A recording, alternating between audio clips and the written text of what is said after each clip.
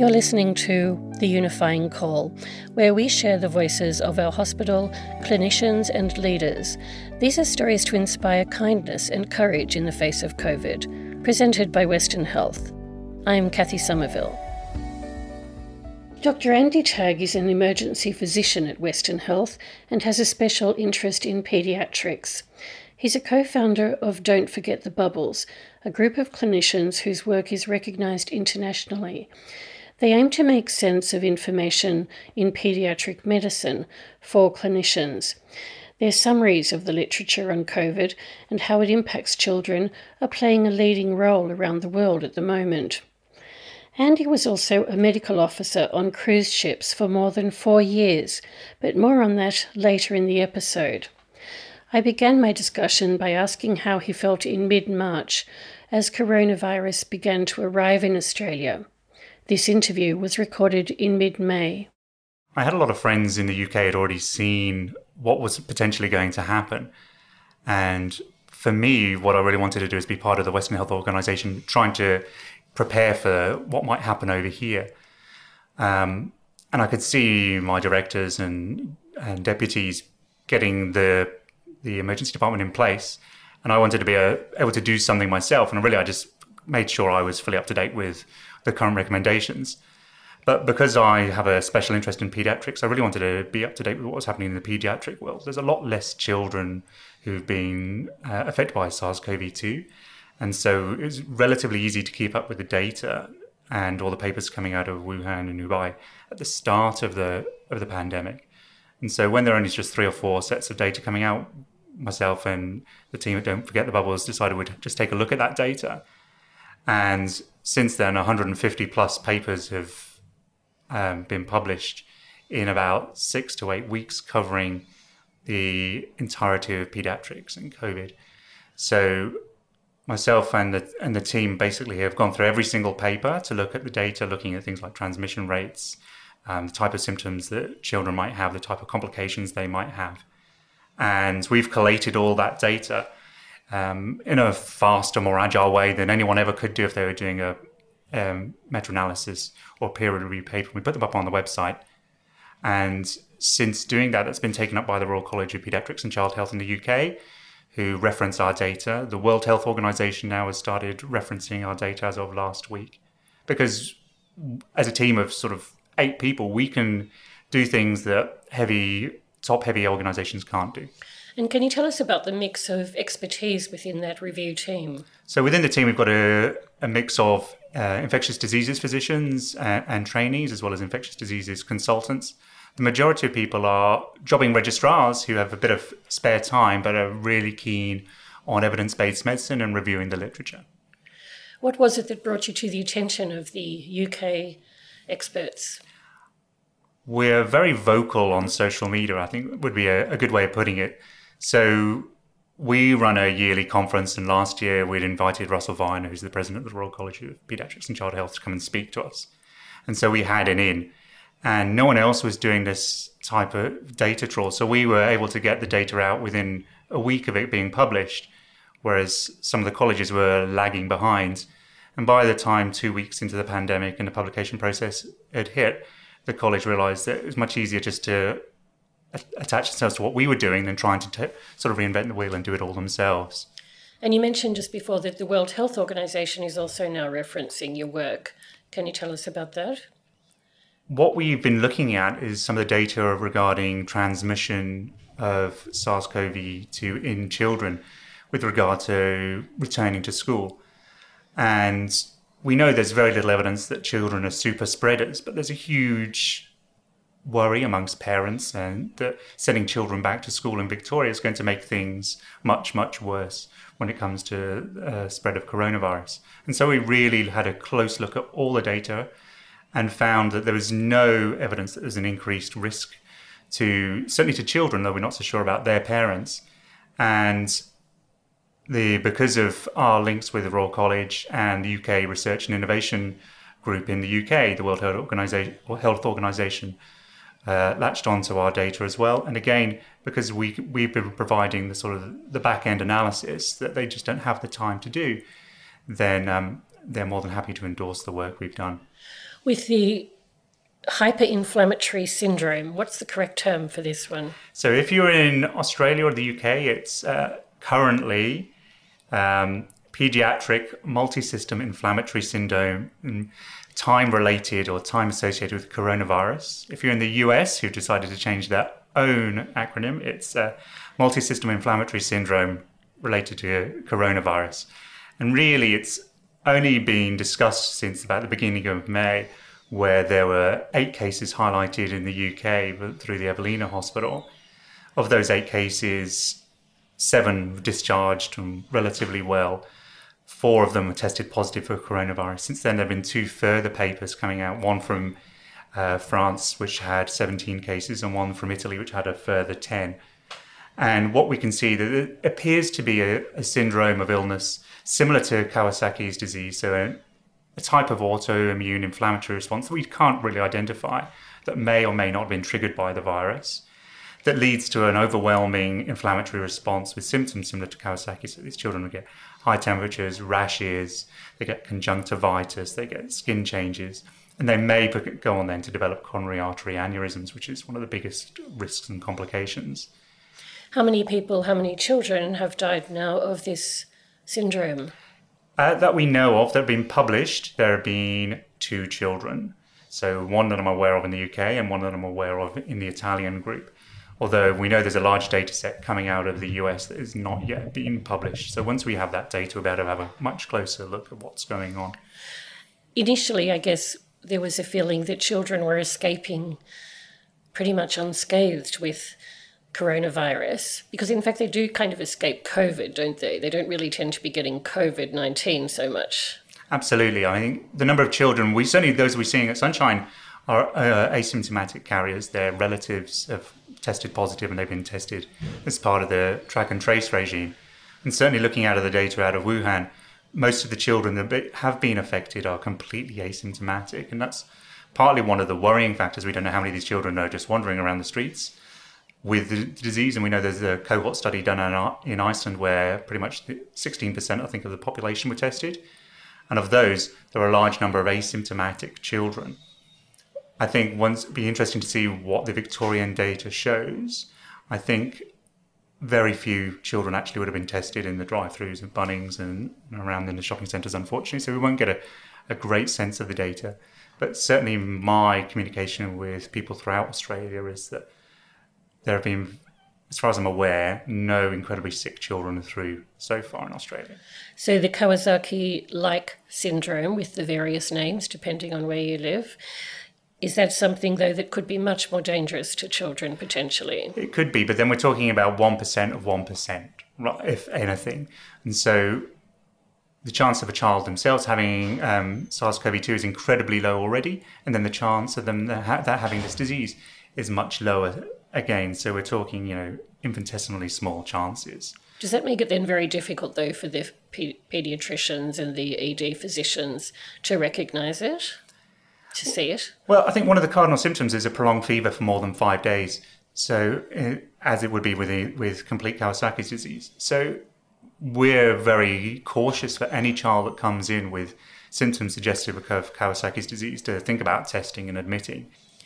When you were looking ahead as an adult emergency physician as well, what were you worried about at the time when you look back to, say, mid-March? I was looking at what's happening in the UK and seeing doctors becoming overwhelmed by the number of patients coming in requiring ventilatory supports. And you'd seen news in the US and in the UK with patients in corridors being treated, not enough ventilators. And even here in Western Health, we talked about what would happen if we ran out of ventilators and ICU beds. And that was very much on my mind, and how we would support our junior staff overnight, for instance, if there was an overwhelming need for senior decision-making at the night time, and how we'd provide a nighttime service in the emergency department. And that doesn't seem to have held out. Friends I've had in England who have had, because the rates of carriage seem to be so much higher, they've had every patient they've had come into their department has been swabbed. And my concern was whether it would be overwhelmed just for the requirements for isolation beds. But again, Western Health's been really good at getting the right patients to the right beds and de-escalating and isolating patients as quickly as possible. What are you hearing from your colleagues overseas in the worst case scenarios that they might be facing, some of them? I've had friends who've been intubated themselves overseas. I've had friends who've, as healthcare workers, have got long-term morbidity already because they've caught coronavirus at the beginning of the outbreak and are now exhausted and can't perform their jobs. I'm concerned that there seems to be an undue increase of healthcare-associated deaths in the Black, African, minority ethnic population in the UK. And I know from when I worked in England that a large proportion of healthcare is provided by that group. And there's the gradual erosion of the NHS over the years is a big concern of mine. It's one of the reasons why I left, I suppose. But that it's relied on goodwill for such a long time. How is it going to cope when it does get fully overwhelmed? And certainly I've known of hospitals in London which have run out of oxygen because they were putting everyone on high flow or intubating patients. And now that things are opening up and we're seeing pictures on the news of people getting on tubes and trams and buses and pouring out of those because they have to work, there's no other way of getting to work, I worry for my friends who are going to be dealing with that on a daily basis. The friends who were intubated, are they recovering or still very unwell? So the ones I know are now recovering, but we don't know what the long-term consequences are going to be. And I believe that after SARS, the SARS that hit in the 2000s, was it 2003, I think? Yeah, 2002, 2003. Yeah, that there was quite a bit of trauma among healthcare workers in places like Toronto, where they were really hit hard. Yeah. So I guess that post-traumatic stress disorder is possibly what it amounts to. Is that right? I don't think we've even really considered that, to be honest. I think we're so entrenched in what we're doing at the moment and just being in the present that we haven't had the opportunity to look forward, because people are just still on that trying to flatten the curve, slow down this sort of trajectory, and people haven't considered that sort of corona fatigue that we're all going to feel, that compassion fatigue, the anticipatory anxiety that we've had over here in Australia, I think, where we've all been ramping up for the last 6-7 weeks. And we've all had this huge rush of adrenaline while we're trying to get things organised. And that's throughout all levels of the organisation. And we're grateful that that tsunami wave hasn't crashed upon us. But that daily level of stress and anxiety really takes its toll on people. It's just like, running a marathon on a daily basis. And I can certainly... And it's not just those doctors, it's the cleaners, the orderlies, the nursing staff, all the way up through to the executives who've got to make some really challenging high-level decisions on a daily basis. Are you concerned that because Australia has been very effective so far in flattening the curve, that people might take that for granted and it might have a big backslide? I think different states seem to be doing things differently. I think one of the concerns that I've heard is that, why are we doing all this isolation when we haven't had so many cases? But realistically, the reason is we're isolating so we don't get as many cases. And it's very difficult for some people to understand. And I think Dan Andrews has done a great job here in Victoria, really jumping on all these little small outbreaks as they happen. And some of those have been local to us, but we've not seen a huge surge of patients coming in because people are being traced very quickly. And now we don't have the huge influx of tourists around and that sort of mobile population. I would like to think that things will settle down a little bit. You must be very pleased to be in Australia at this point rather than the United Kingdom. Definitely. I think the weather's much nicer over here most of the time, and certainly the economy seems to be a lot more stable over here. And without being hit so hard by COVID. Very much so. I guess coming back to the illness in children that we talked about before, so what are some of the ways that's being studied at the moment, as far as you're aware? For treatments, you mean? Or for understanding that illness more so.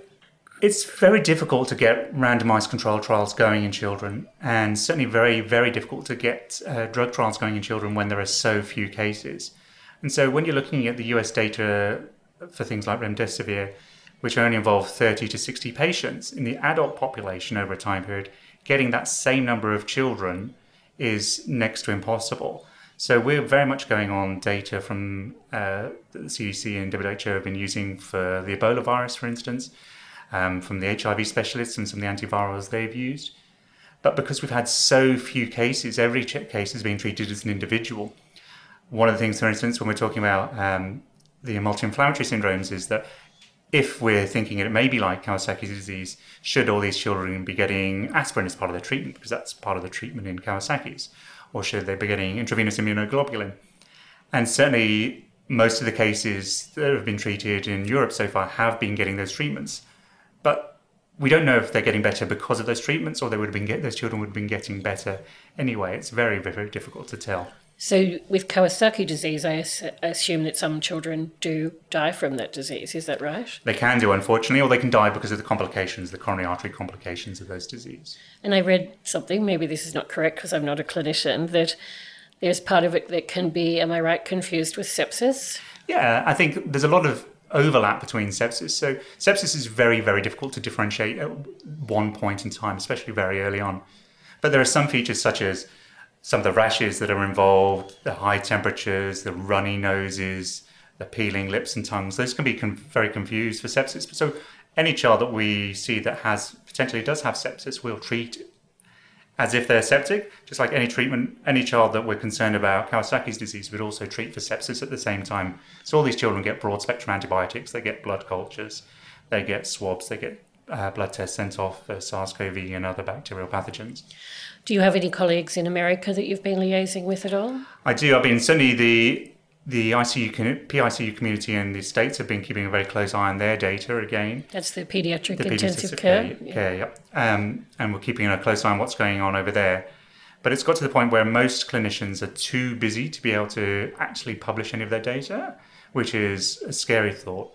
But also what's happening is a lot of paediatric intensive care units are being repurposed to be able to upscale to look after adults or certainly older children. So in the UK, most PICUs now are covering adults down in the 17, 18 to 20, up to about 25. The people who are in the Don't Forget the Bubbles group, these reviewers who are from various countries, I guess it must be quite unusual to talk to them when some of them are reviewing from, say, the UK, where it's much more in their face, I guess, compared with Australia. Which other countries are represented? So we mainly have the UK and Australia and New Zealand. We have people who's providing us some data from Italy and France, the US and Canada. But the core group are essentially the UK and here in Australia. And so when we get online together and have webinars and meetings as to what the situation is, it's fascinating to hear what the differences are. Currently, one of the big concerns in the UK, for instance, are how do we continue to practice social isolation in the waiting room, for instance. It's very easy when children aren't going to school, but when you have any numbers return to normal and you're trying to keep 20 or 30 kids apart from each other in a hospital waiting room, that's a tough thing to do. It's very difficult. How do you get them going onto after-school clubs? What do we do about those children who need to be admitted to the ward? What do you do about doing testing on children, which is, essentially it's quite an uncomfortable, painful test. I don't know if anyone's had it, but I have had it. The swab for 10 seconds in your mouth, that's not too bad. But trying to keep a 4 or 5-year-old still where that probe goes up their nose, it's very, very difficult. So we have to assume sometimes that children have the virus without actually being able to test them, because it's going to subject them to a lot more hospital anxiety and stress if we do go ahead and test them. So then you would support the proposition that the actual number of cases worldwide are far higher? Absolutely. In adults and children? Definitely. Yeah. So you've obviously got an unusual insight into some aspects of the pandemic through your cruise ship medical practice background. I'm sure that everyone is asking you this. So having worked as a medical officer on cruise ships for more than 4 years, I understand? Yeah, so when I left the NHS, I decided to retrain, and I was going to become an anaesthetist, but I decided I'd go away and study. And I started working for Princess Cruises, and I did that for 4.5 years, sailing around the world many, many times. And one of those times is certainly, so I landed in Australia then when the swine flu started, but I also was sailing around Japan and China while we were having some more nasty influenza epidemics then as well. So when all crew and passengers would be swabbed and thermal scanned before they could go ashore. So what kind of measures can a cruise ship take to try to prevent these kinds of things? Well, what we would normally do on board is certainly there's a degree of social isolation that can happen. So what happens on every cruise ship, there will always be patients who have got influenza or gastroenteritis on board. And the earlier we can identify those, the faster we can basically get them to stay in their cabins. And it's a lot easier staying in a cabin where you have food being brought to you, someone else doing your washing and someone else doing your cleaning, than trying to look after yourself on your own at home sometimes when you've got to carry on with those sort of normal activities of daily living.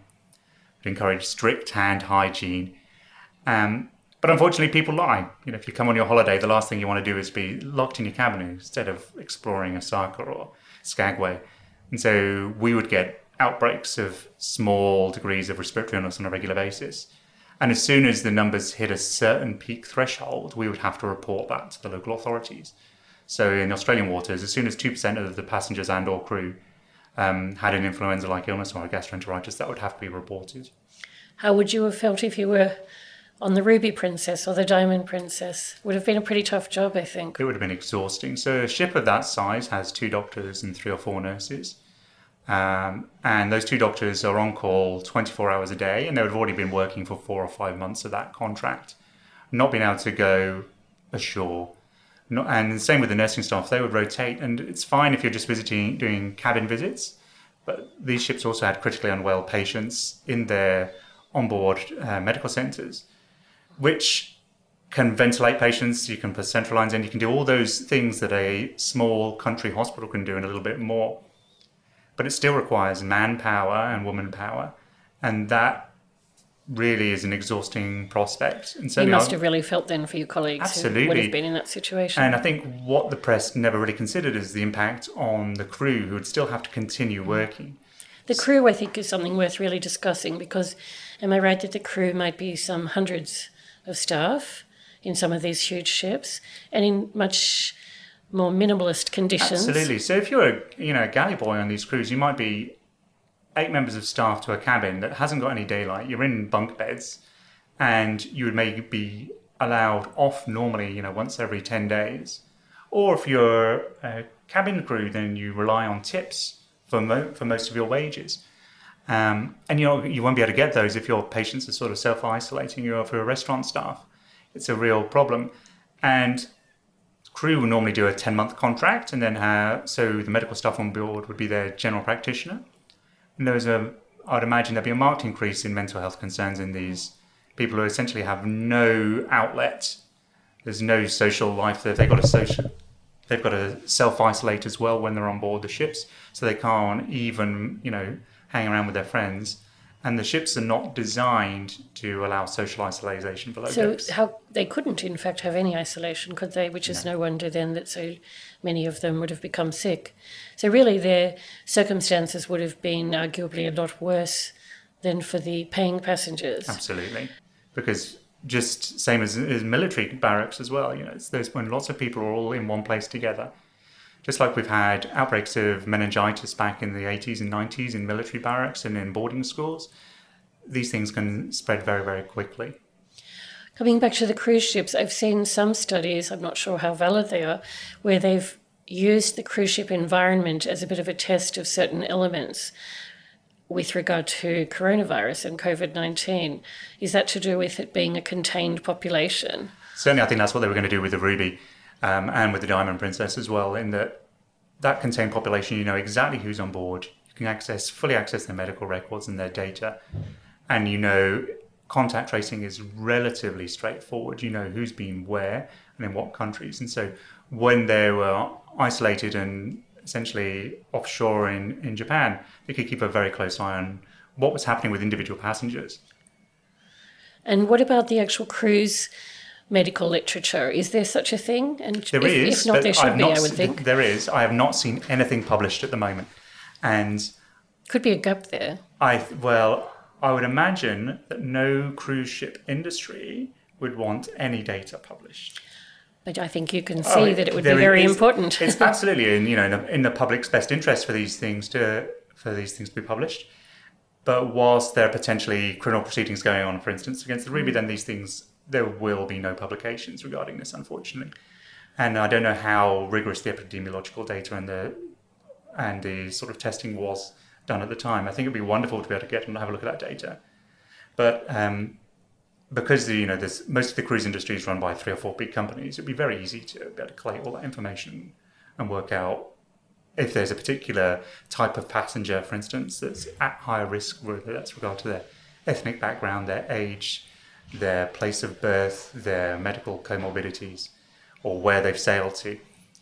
I don't know how useful that data will be when it's all pared down, in 10, 20 months' time. Mm. And have you been on the Ruby Princess and the Diamond Princess? I was senior doc on the Diamond. I remember it very well, and they've all got very much similar design, and they're beautiful ships. And I was looking at my photos from those days and thinking, there, but for the grace of God. Australia's done a wonderful job of flattening the curve, and I think what I would like us to make sure is that as things get relaxed around the state and around the country, that we don't become complacent. We forget to start socially distancing ourselves. We forget to wash our hands. We go out to the pub, with 200 other people on a Friday night. Doesn't mean we can't go out to the beach and have friends and have a picnic with families, but we've got to be aware that there are still a large number of vulnerable people in the population who don't have those luxuries, who may have to shield themselves because they're undergoing chemo or radiotherapy. They still have to stay at home and stay socially isolated. We have to be aware that I think that the whole lockdown period has been incredibly challenging for a large number of the population in regards to their mental health. And loneliness is a huge problem. We have a large number of doctors working at Western who've come from overseas, who may have families in much, much riskier situations than they are over here. And they come into work, they're happy that everything's working over here, and then they go home to their own houses when they're on their own. And I think that's something that, as seniors, we are actively trying to support and look out for those individuals. So tell me a little bit more about that. So certainly 1/3 of the emergency trainees and junior doctors are often UK grads who've come over for a couple of years to see what the system is like. And their parents or their friends are working in the UK, and they may be much more at risk. They're exposed to coronavirus.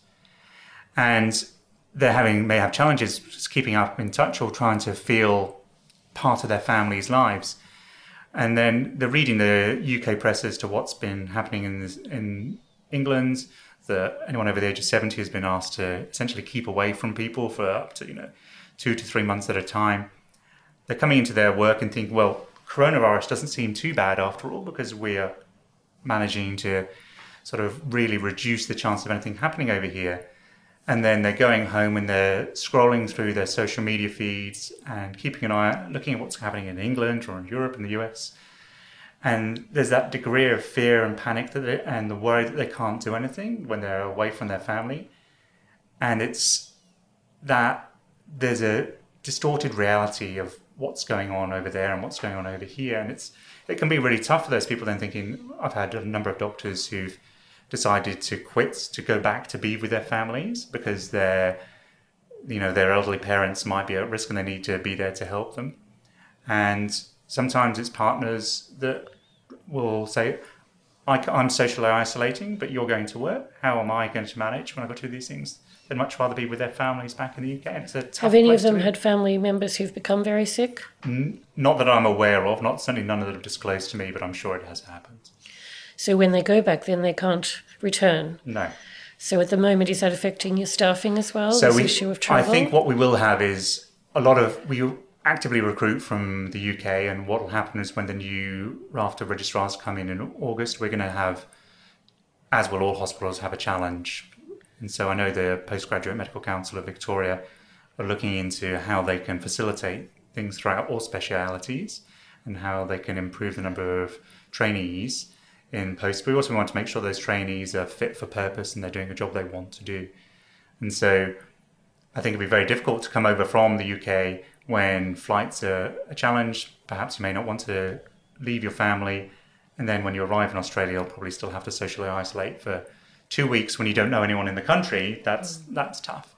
And I think that's something that we as recruiters and then are trying to ease by having regular conversations online, face-to-face online, rather than over the phone that we used to. So at least we're human beings at the end of the internet rather than just a name at the end of an email. Do you think Zoom is still going to be very popular afterwards? Absolutely. I think it's a wonderful thing. From our point of view, we've seen attendance at teaching massively increase because it's easy to Zoom into a teaching session from your bedroom or from your kitchen. We've seen people are turning up on time. We've had grand rounds where they're turning up on time. You mean they're turning up to their computer on time? Yeah, turning up to their computer on time. Or to their phone. Or... Yeah, absolutely. It's very easy to do. But we're having, grand rounds where you're getting 2 or 3 times the normal of attendance. We're running a course in a couple of days' time through Don't Forget the Bubbles, which was originally going to be a face-to-face course in Birmingham for 2 days teaching. And what's the subject of that? So this one would be a sort of minor injuries and illness in children. And we were going to have 50 people physically turn up. And because we're now doing it as a online education experience, we've had 600 sign up instead. So it's from our point of view, that's a wonderful thing. Although you have to be mindful of what you're wearing, not having children crawl through the door and at the end of during the event. Have you had any funny stories at home during all of this? I think when I do college meetings, most of the time, at least one of us are there with a child or a dog or a cat on our laps. Have you got any of the... I know you've got children. I've got children and a cat, so I try and keep those out of there. I think my top tip for Zoom meetings is to make sure your microphone is muted at all times unless you're going to speak, and then just press the space bar to speak. And be mindful of what you're wearing and what the reflections are behind you or in windows. And who's walking past in the background. Yeah, very funny.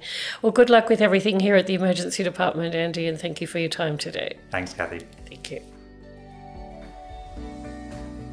This has been The Unifying Call, presented by Western Health. Please share this episode with 5 colleagues so these stories can reach and inspire more people. For more information, follow the links in the podcast description.